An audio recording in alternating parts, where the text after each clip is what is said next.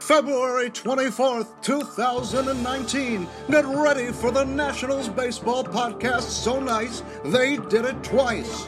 Today's topics: baseball is back. Spring training baseball, that is. But Bryce Harper's still out there.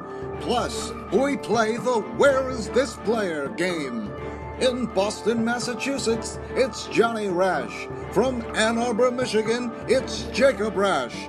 This is the Raschcast with Jake and John.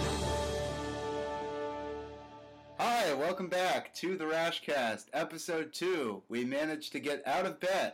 Out of bed, you mean it's 10 o'clock in the morning. 10 o'clock in the morning on a Sunday. You have any idea? I didn't even know 10 o'clock on a Sunday even existed. So, the Nationals came back yesterday. They played a game on television. And boy, it was something. It was a game. Sure was. Had everything. A Juan Soto single, a walk-off.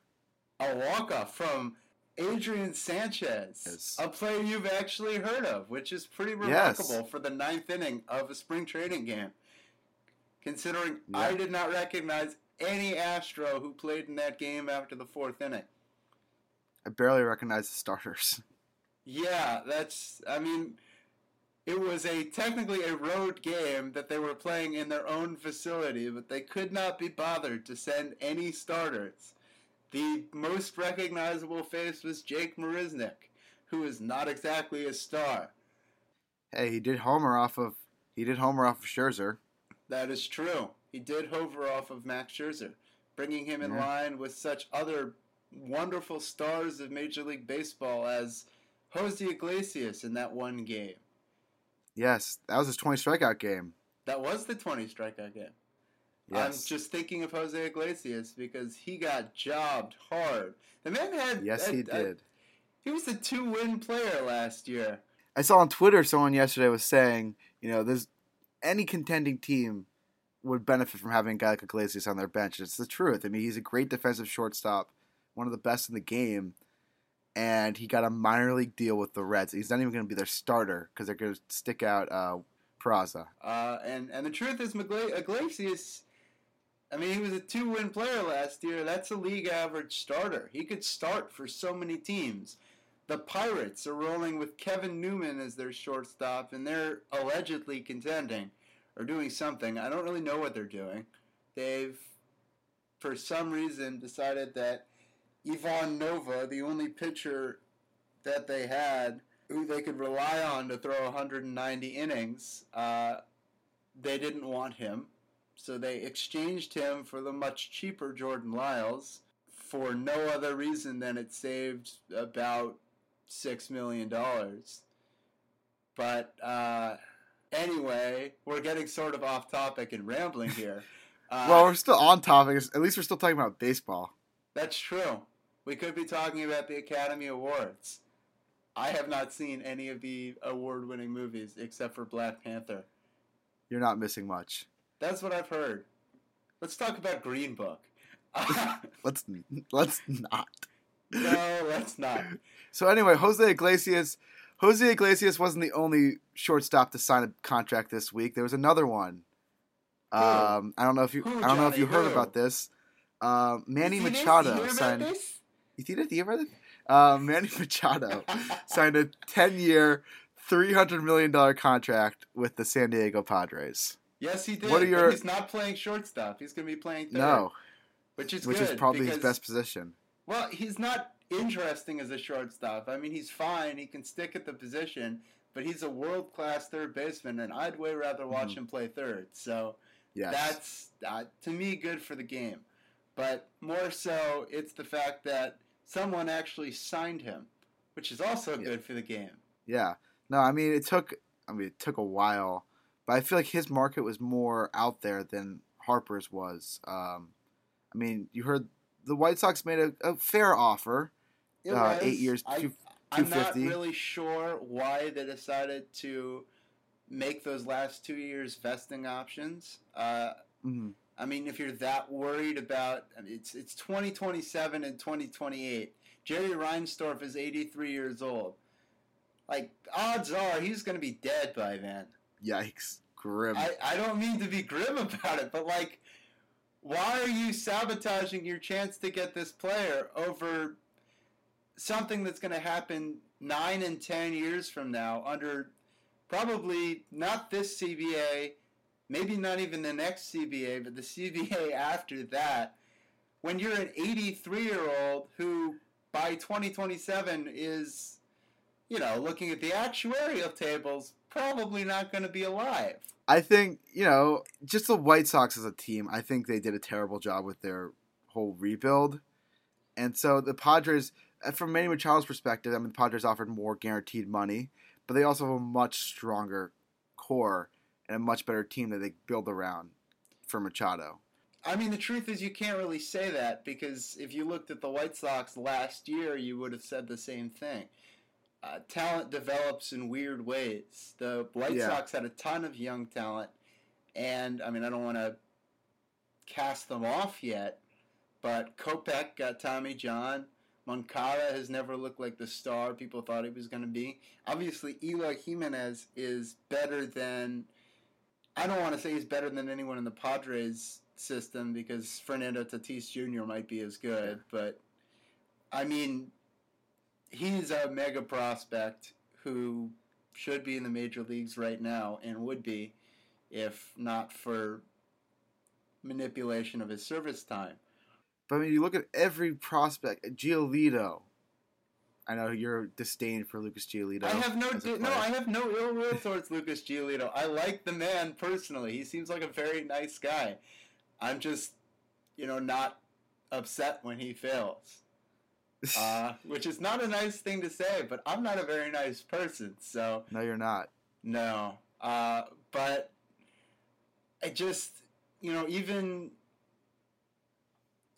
with Moncada, he's been roughly average as a second baseman, but the guy was the number one prospect in baseball. He signed for technically $35 million, but with the penalty that the Red Sox had to pay, it was more like 70. And this is a major prospect. Speaking of which, I found watching baseball yesterday, I did the quad box and watched as much spring training action as I could because I'm a masochist. But I found out that Rusney Castillo, he of the 6-year, $72 million contract, and the 150-ish major league at-bats, he's still around. He played in Pawtucket last year. He had about a 770 OPS. He's still got 2 years left on that deal. Not to bounce around. But, wow. He's still around. He falls in the Yasmani Tomas of guys who got big contracts and did nothing with them. Well, he's at least the Tomas original played a couple seasons. Tomas, right. Tomas hit 30 home runs once and was just so bad defensively that he was unplayable. Rusney Castillo was just... they DFA'd him off the roster a couple years ago. But anyway, yes, the White Sox. They've still got Eloy in reserve. Kopech will eventually come back from this injury, but the truth was they had enough talent that they could have possibly contended. My position was always that if you were getting that much talent back in that many different trades, then you probably had enough talent on your roster to contend. They had a core, and then they sold them away, and then they sold them under the guise of rebuilding, because that's always the guise under which teams who want to go cheap sell their players. No, I was going to say, they had Sale, they had Quintana, they had Adam Eaton, they had so many good, enough to put a team around them. And the funny thing is, every single one of those players would still be under contract this year. Yep. This year when they would walk away with the division. Yeah. And if they'd signed Machado, right. Yeah. With Eaton, Sale, Quintana, that team walks away with the AL Central. Just like, I just don't understand how you can justify that fire sale looking at that. Yeah. But regardless, I like the move a ton for the Padres. They're not going to contend this year. They might not contend next year. And like I said, young talent is fickle, and sometimes it fails. Even the can't-miss guys miss occasionally, like Moncada. But, you can't help but like what they're doing. They're augmenting their young core with real major league players. And, the Hosmer deal didn't work. You've still got time. He's only 29 years old, but he alternates between good and bad seasons. That is true. So this is a good season for him this year. I like the deal as much as it was a vast overpay and way more than anyone else was offering. I like the fact that they're actually trying to sign players. That seems good for baseball. Considering their payroll is now $110 million, they could easily afford Harper or Keuchel or both if they wanted to and try and contend this year. I'm not saying they have to.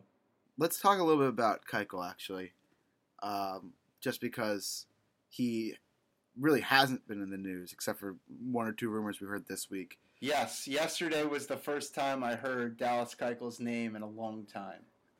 So, John Heyman yesterday said that the Padres don't see a fit for Dallas Keuchel and their team. They don't see a fit for him?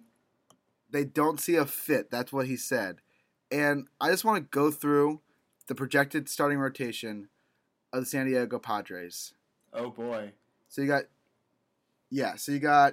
Joey Lucchesi. Joey Lucchesi, the most Italian player in baseball, who's actually pretty good.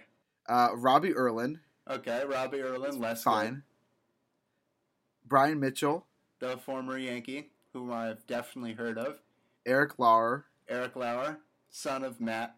And Luis Perdomo. Luis Perdomo, man. I think he's hurt. I don't know if he's starting the year. Is he hurt? I have no idea. I know that Dinelson LeMay is hurt. Dinelson, that's the one I'm thinking of. He's the guy. He had Tommy John, so he's out for the year. So that's a bad rotation, if you ask me. Interesting thought. You don't believe in Joey Lucchesi? No. And a guy like Dallas Keuchel, who's a ground ball pitcher in the spacious Petco Park, to me seems like a perfect fit. Well, he's a major league caliber pitcher who, he's a good fit for any team. There's no team that couldn't be improved with Dallas Keuchel. No team has a rotation that good. So it's just, to me, surprising in the era of fly balls that a guy who goes against the grain, power hitters who hit fly balls, guy who goes against the grain like Keuchel is a ground ball pitcher. It's just surprising that he's getting no talk, and we're in end of February. I have this intuition that Dallas Keuchel and his contrasting style with the rest of baseball would make him a perfect fit in so many different rotations. Can you imagine if you're in a 3-game series and you see Max Scherzer in Game 1, and then in Game 2 you see Dallas Keuchel, and then in Game 3 you see Steven Strasburg. So sandwiched in between two guys with high 90s fastballs, especially with Scherzer with the high spin rate fastball, the fastball that seems like it rises. You see a rising fastball, and then the next day you see this heavy, boring, two-seam sinking fastball with its low spin rate coming from the left side instead of the right, trying to get ground balls and have you pounded on the ground. I think that would supercharge the effectiveness of both pitchers.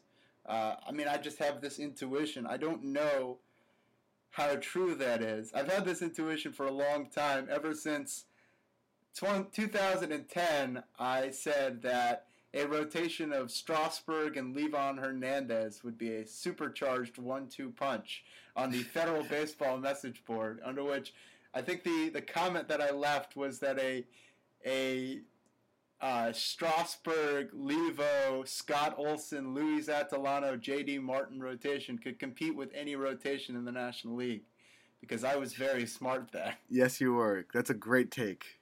It really was, and I'm very proud of it. But I don't think the intuition that contrasting styles of pitching is wrong. or it improves both sides is wrong. I think that and I imagine that interviews with players would bear this out, but when you have to see pitchers with two completely different looks, it improves both pitchers, and it makes it much harder to hit them. But the truth is that I think that there were very reasonable arguments to take Dallas Keuchel over Patrick Corbin, and to give him, obviously the first one is cost. That Keuchel at the time we thought might cost somewhat less than $100 million, as opposed to Corbin who got $140. But I think Corbin was sold, and certainly sold to Mark Lerner if you watched his interview yesterday. You don't need to watch the interview. It was basically a fluff piece, but he said something sort of interesting, which was that he believes that Corbin hasn't hit his stride and is going to continue to improve. And I think that's how Corbin was sold both to the Nationals organization, and that's why he got his money. And that's why he had so many bidders. That this guy is on the upswing of his career, and that he's going to continue to improve throughout the life of the contract. That's also ironic, considering the fact that Harper and Machado had to wait so long, or Harper still has to wait, and you can make the same exact argument for both of them. I mean, I can't imagine not being able to make that argument for Harper, a guy who has had an MVP season and always has that potential to have that kind of MVP season. But, I mean, the point was that Corbin was sold not on what he's done, but what he's going to do, which is rare for a free agent. But I just don't know that, between the loss in velocity that happened over the course of the season, and the drop in performance beyond the first about month or so of the season. I mean, he was pretty decent, but we're talking 3.4 ERA from May to September, which is good but not remarkable. I mean, Keuchel's had sustained success at the major league level. He's won a Cy Young. He was very good in 2017. He was pretty good in 2018. He wasn't great, but he was pretty good. And for teams to just sort of ignore all that and write him off just because he doesn't look like what a starter in 2018 looks like, it's very odd. I agree. I think that he needs to get signed, and I also think that Craig Kimbrell needs to get signed, and I am still, we talked about this a little bit last week about how, in the age of bullpenning, a guy like Kimbrell, you could do well. I mean, has done well. He's a Hall of Fame closer. But, he said there's a report from Jim Bowden, so not sure how reliable it is, but he said yesterday that Kimbrell was considering sitting out the entire season if he didn't get the contract he was looking for.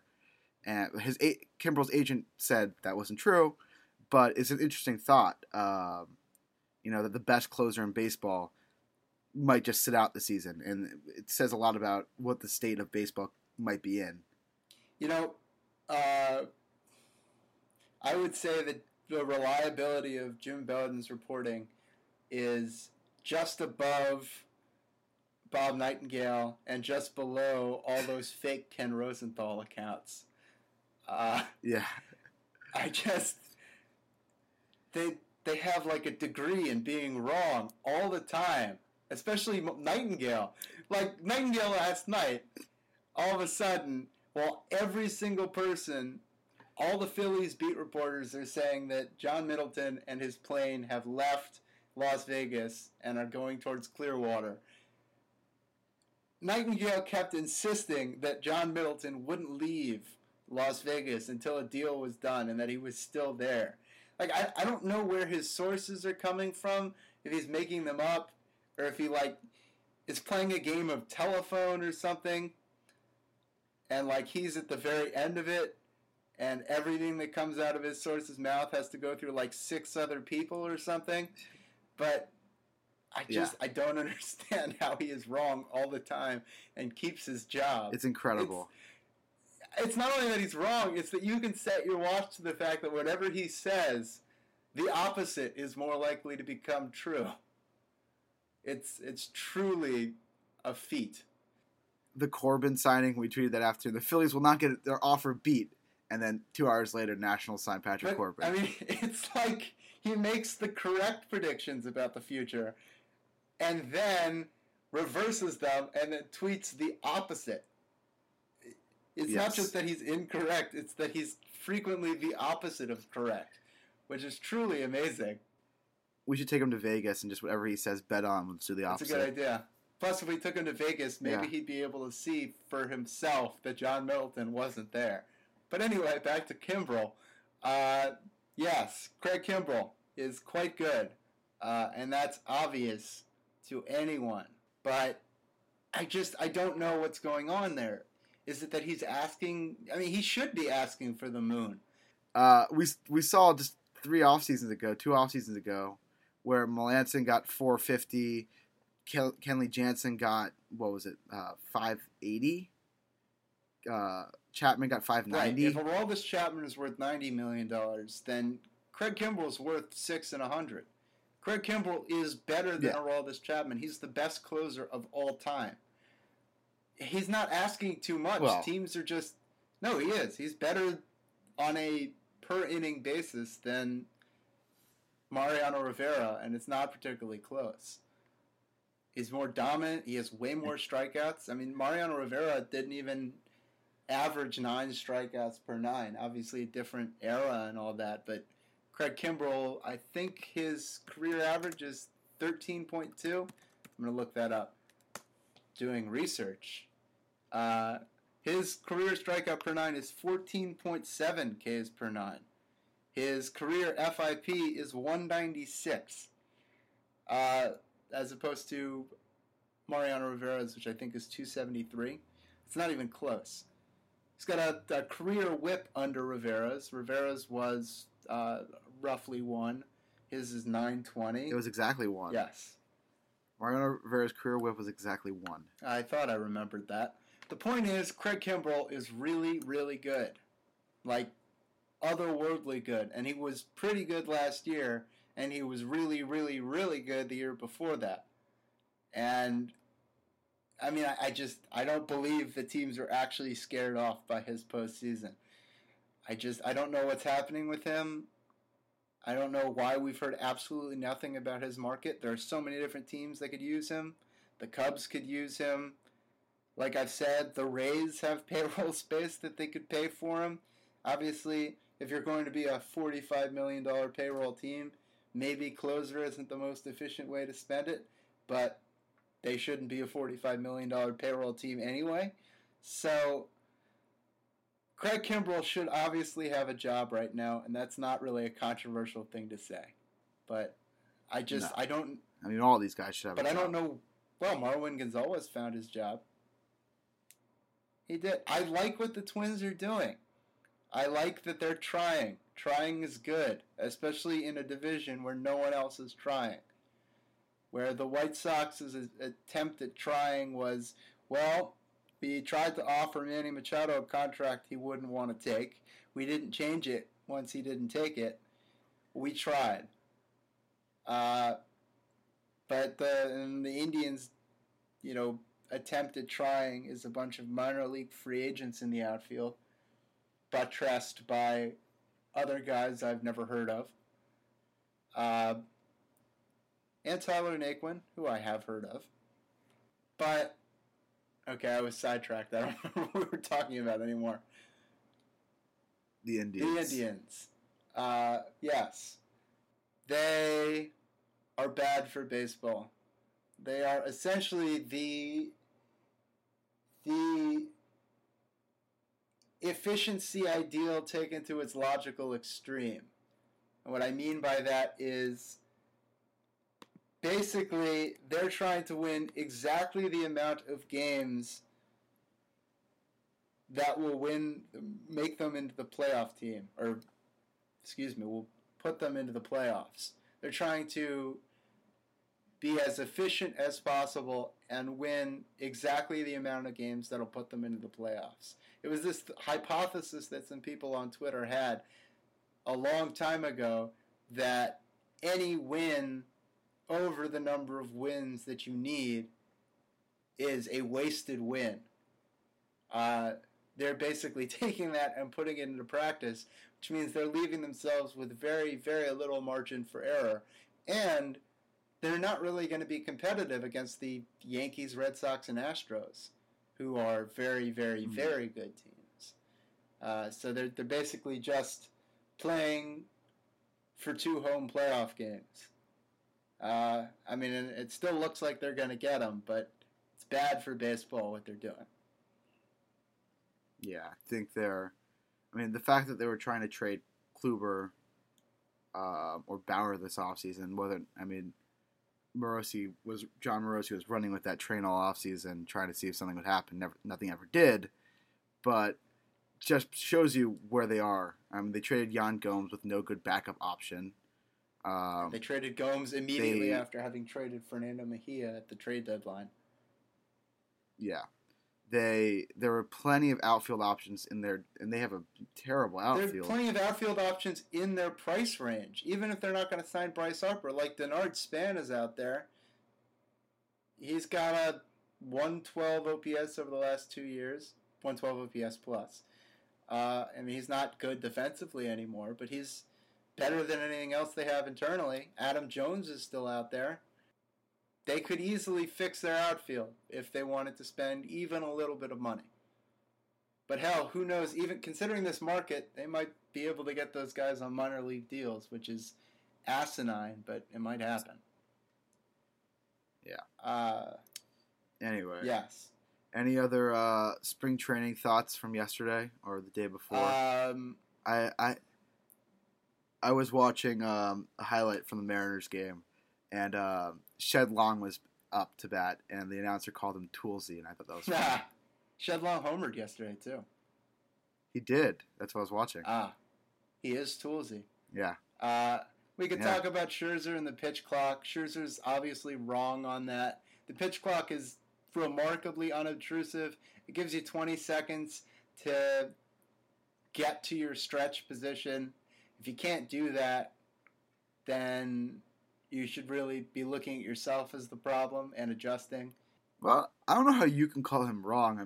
He's the one out there throwing the ball. He knows if it's distracting or not. Well, it's not that he's wrong. It's just something else to think about. He needs to get used to it. Because it's really not a very large ask out of pitchers. It's not at all. To give them 20 seconds, frankly, that's in the rule book. That 20-second limitation is already in the rules, even without a pitch clock. And I know that at least once in baseball history, with regards to Troy Percival, it was actually enforced. So that's in the rules. They're enforcing the rules. That's all that the pitch clock is, a mechanism of enforcement of that rule. And if you don't like it, you have to adjust to it. It's not that big a deal. So that's discussion on the pitch clock. And now we can get to our fun game. Yeah, so because it's spring training and because there are a lot of guys who are out there who are on non-roster invites, there are a lot of random guys who are just showing up. Either they've been out of baseball for a couple years or you just don't know where they are these days. So this is, I'm going to ask Jacob a few guys, and he's going to tell me what team were they invited to camp with. So I'm going to start off with a guy who was on the Indians last year. He's bounced around for many teams. Melky Cabrera. What team is Melky Cabrera on? I know this. This is easy. I saw this signing. It happened a week ago. I'm going to say the White Sox. No, he's on the Pittsburgh Pirates. Well, I wouldn't have guessed that. No. Johnny likes to do this to me. I'm always terrible at it. I have no idea where anyone is. Yes, he is. All right. Number 2, Ricky Nolasco. He hasn't pitched since 2017 when he was terrible then. What team was he invited to camp with this year? I'm going to go with an old standard and say he's on the Florida Marlins. Not the Miami Marlins, the Florida Marlins. He is not on the Florida Marlins. He is not on the Miami Marlins. He is on a different 1993 expansion team. The Colorado Rockies? No, sorry. 97. My bad. I misspoke. The Diamondbacks. The Diamondbacks. Okay. Yes.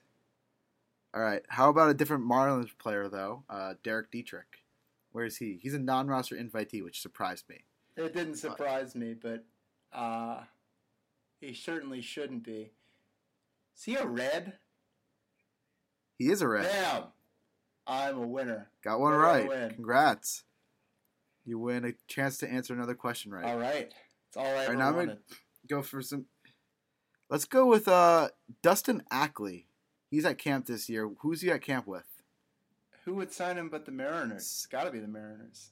It is the Mariners. Right. Trying to give him another shot. All nostalgia play. Second overall pick in the 2009 draft. Better than Strasburg. Fangraphs. Yeah. How about a former Washington National from many years ago, Emilio Bonifacio? Emilio! Lord, I don't know. He's not playing in, Korea or something? No, he is playing. He is at camp this year. I'm going to say the Minnesota Twins. That would be incorrect. He is with the Tampa Bay Rays. Yeah, it makes sense. He's positionally flexible and cheap. Seems like a Rays type of guy. All right, I'm going to round this thing out with a guy who hasn't played in the MLB since 2015, former World Series hero, Alan Craig. What team is Alan Craig at camp with? Jesus. Yes. Okay. I'm going to go with the San Francisco Giants, just on a complete guess. Wasn't too far off. He plays for the San Diego Padres. The Padres. Wow, they are making moves. Manny Machado, Alan Craig, others. Yeah. Apparently Craig played in their farm system last year, played AAA, had a pretty decent season, hit 290. That was the weirdest thing. He just showed up in 2014 like he had been attacked by the Monstars and been drained of all of his baseball talent, and he's never gotten it back. It's not even a yips type situation. A yips situation you understand, but it was just like he all of a sudden forgot how to play baseball. Yeah, it was pretty surprising. But anyway, you were 2 for 6, so 33%. Okay, look at that. That's passing grade. I'm pretty sure. Sure. It's definitely a 333 batting average would put me in the Hall of Fame. So. Hey. You're a Hall of Famer in my books. Oh, thanks, John. And you? Well, anyway. You're, I don't know, not a Hall of Famer, but Hall of Very Good at least. Hey, Yeah, like in that... Put me there with Jim Edmonds. That Dick Allen, Tony Phillips range. Pretty good. Guys that I remember. Yeah. Okay. I mean, it's not nothing.